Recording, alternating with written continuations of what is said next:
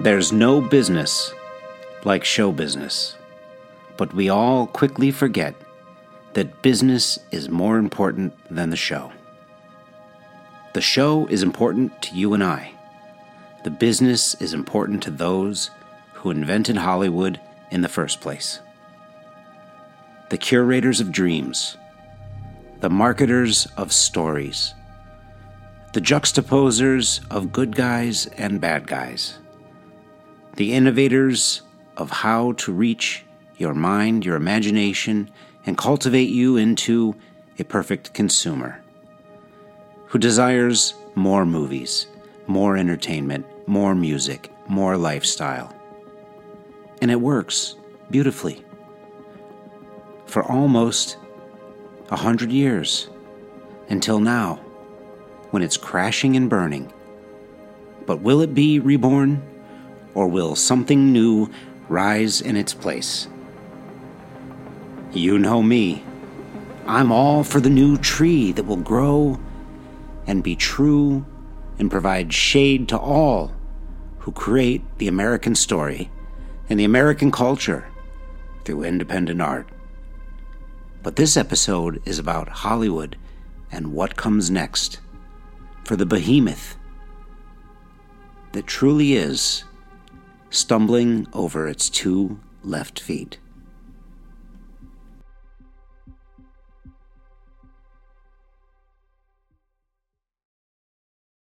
Anyone who spends a little bit of time studying the history of the motion picture industry will quickly discover that more than one person was working on figuring out how to take pictures and turn them into animated pictures long before Thomas Edison, long before immigrants took the initiative and founded Hollywood in Southern California.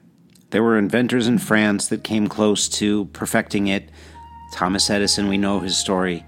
But the point is, it was an ongoing effort by many people all around the world to figure out what the next version of storytelling was, and it involved taking pictures, photographs, and making them animated. So that was the first step.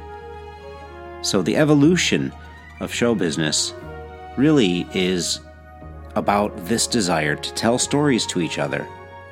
And the evolution of Hollywood is truly about very sophisticated, clever individuals who took that storytelling power and turned it into their own little personal fiefdom at first.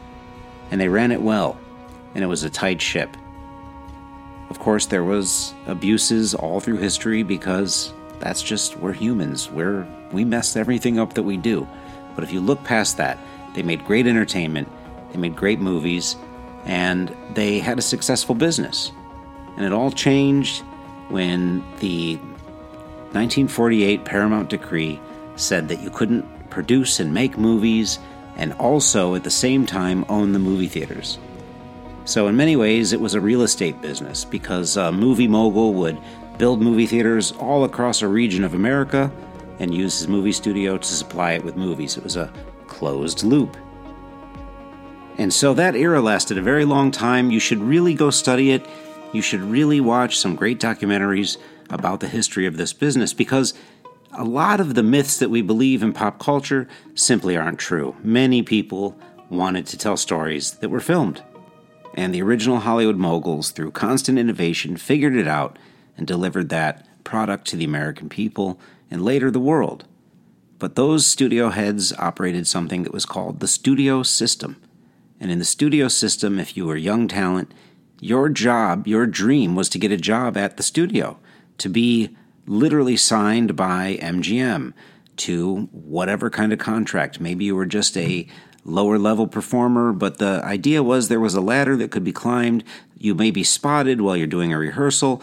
People made their way through that ecosystem the same way they do now, where it's all spread out amongst agents and managers and little appointments here and auditions here and over there. Everything used to happen really in the studio lots. So if you think about it, films are initially theater, but in a giant movie, on a movie screen instead of a stage.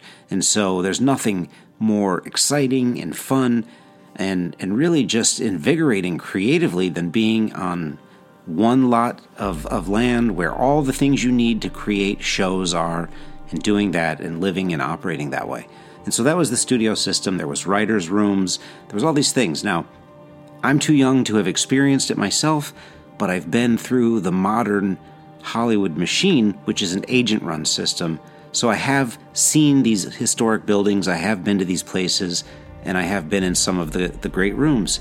One was my very first agent. I went to his office on Sunset Boulevard, and there was something interesting about the office. It was a very nice, old-fashioned Spanish-looking building right on Sunset Boulevard in a very busy section. It used to be Alfred Hitchcock's office. So stuff like that history, that comes from that controlled environment that protected a product and made really a high-quality product that the American people loved, and left us with memorable personalities and stars that to this day still haven't had their values diminished, their reputations ruined.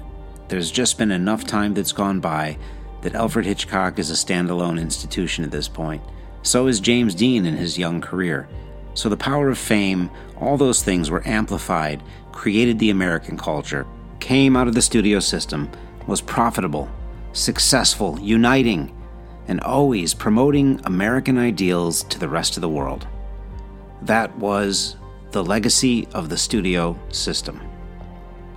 Now, let's look at the current operating system of Hollywood for probably the last, let's say, 40 to 50 years of that 100-year history. That's an agency-empowered system that started with really talent within Hollywood saying, we're done with the studio system. We want to be independent creators. And the first artist-run movie studio was created called United Artists.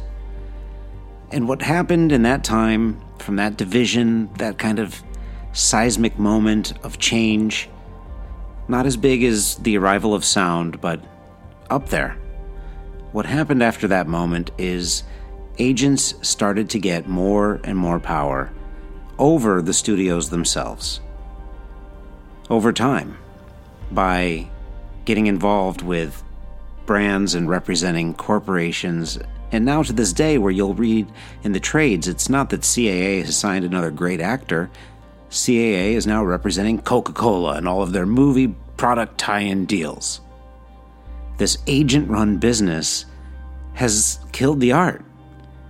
It killed the thing that the studio system left there to be cared for and taken into the future as the cultivator of American culture worldwide.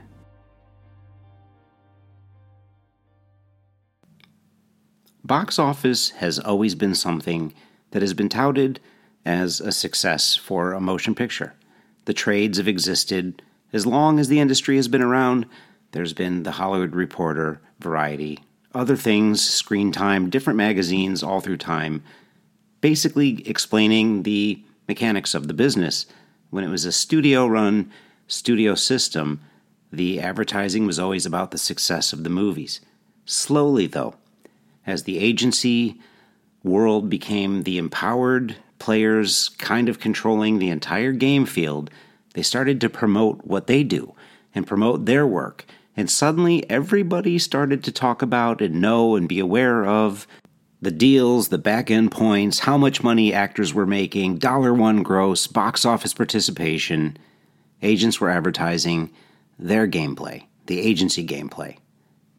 Hollywood is really not supposed to be an agent-run business. If you think about it, an agent is just cutting a deal so that you can get into business with a creative entity. But what they did is they flipped the power around and they stole it from the movie studios. And they've leveraged it and promoted their brand. And that's why everybody's greedy. It's baked right into the culture. I'll get you a better deal. I'll get you more. I'll get you points. All the things that they're getting, but what they're taking is the artistic integrity out of the system. They're taking the potential for artistic integrity out of the system. Think about that for a second. Agents aren't ruled by what's best for the picture. They've become worse than the producers that you end up with at studios or independent producers. As a matter of fact, most producers are actually pretty committed to what they do and good at it, especially when they work with screenwriters and young writers. But the agents, the deals they make, the way they line up and leverage their power to get what they want, it has a really negative impact on the business, because it's a culture. It's an agency culture.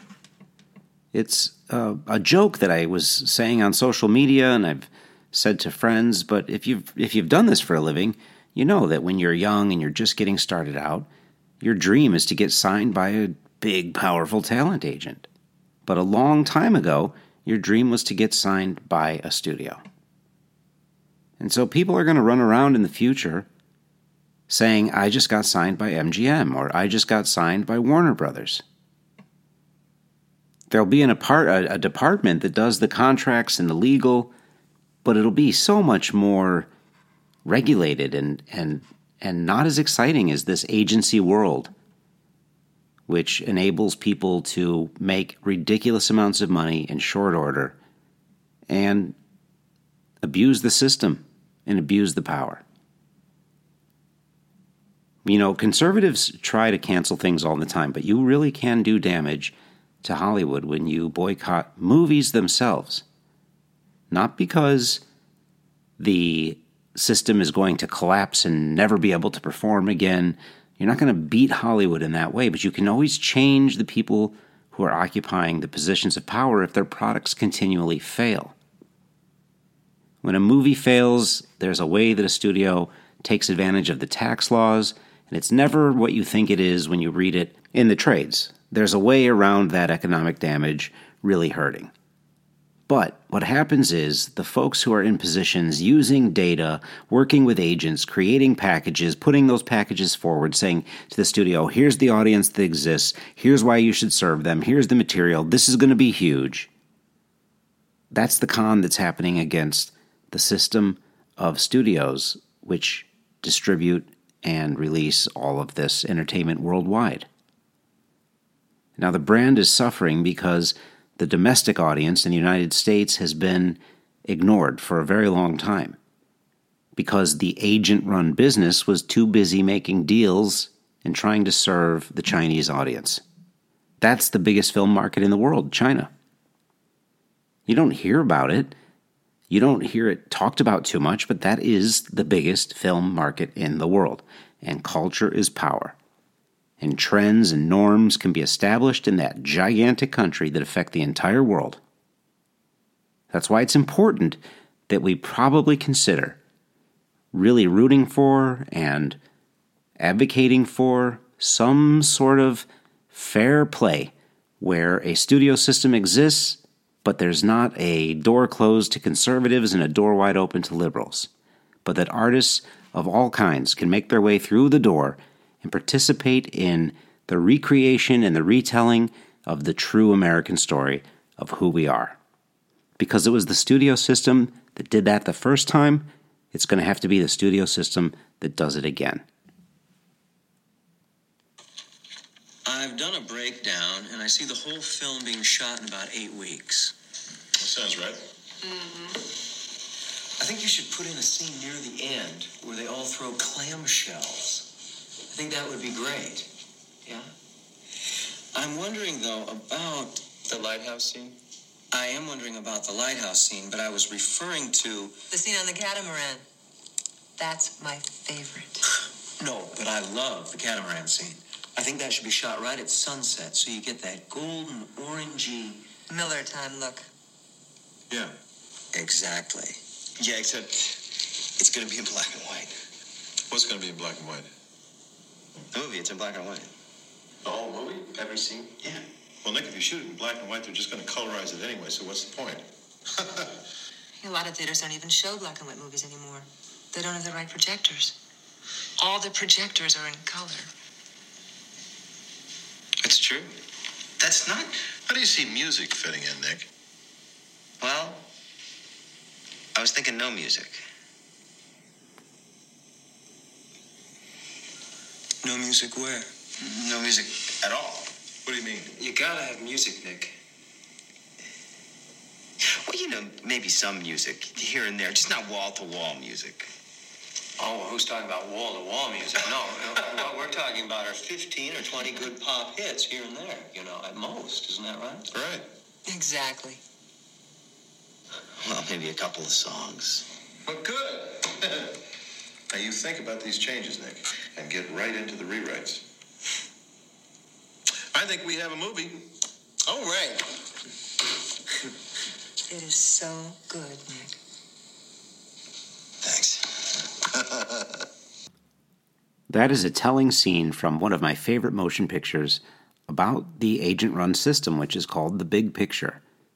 It does pretend to be a movie about the absurdity of making movies, but really it's about a young screenwriter, his relationship to his agent, and him trying to find his way through a system that is intentionally confusing and hard to navigate and makes no sense. That was the development meeting based on a movie that the studio is picking up and producing. Kevin Bacon is the young screenwriter, and he's got a vision. He's going to tell a story, and it's going to be in black and white, and there's no music. It's going to be really like something that a YouTube filmmaker would make today. And because it's an agent-run business, and because deals on top of deals folded into other deals, and artists, what's going on behind the scene here is the studio says we want 15 to 20, pop songs for the film that are top hit songs. That's being imposed on him and put into his movie, even though he didn't want it there, because it has an economic need now in this agent-run business. There's agents that represent those musicians that are going to collect royalties. They're going to get percentages of those royalties. Everybody is always looking to get paid in the agent-run business. You see the big giant difference between the studio system, where maybe you have a contract and you do work and you perform and you get some movies out there and there's a few little bonuses, but you're making your art and you're getting it out in the world, or the agent-run system where it's how many ways from Sunday can we get paid? And everybody's getting paid here and there, and there's percentages going out the door everywhere. See, in the studio system, that scene wouldn't have taken place like that. Because that's not how they were thinking about movies, as advertisements for everything else. They were thinking of movies more like our young screenwriter here, Nick, played by Kevin Bacon. And because of that, the studio system produced the greatest movies of all time. But the agent system produced the highest paid actors and actresses of all time, and musicians, and you name it. So which one's better for us as a people? Is it better for us to sit around celebrating the $1 gross that Tom Hanks gets, or the helicopter pad that Steven Spielberg has on his property? Or are we better off with a system that delivers to us great entertainment, and it's not about celebrating the products and the marketing that are embedded into it, but it's about the story itself, because the story that comes from Hollywood has always been, in the modern era, in the last 100 years, the story of America. That's how it has reached the world. That story is important. That story is the most important story of all the nations because of its uniqueness. We can't let our story fade off into the distance because an agent-run system demands percentages and payments for making a few people rich and many, many people miserable. Our art is more important than that. The creator economy, where you're by yourself, is where the next future people will go to be as rich as they can be. And that's the right place for it. Become a big star, become like Mr. Beast, even though I'm not a big fan. There's an entertainment version of Mr. Beast that's an entertainer, just waiting to show up and arrive. That's where the big stuff's going to happen. That's where the guy's going to make hundreds of millions of dollars. But the art, our story, that's going to have to be a profitable business, but it has to be focused on its importance. Its importance is the story of we the people being heard around the world in its true, authentic form.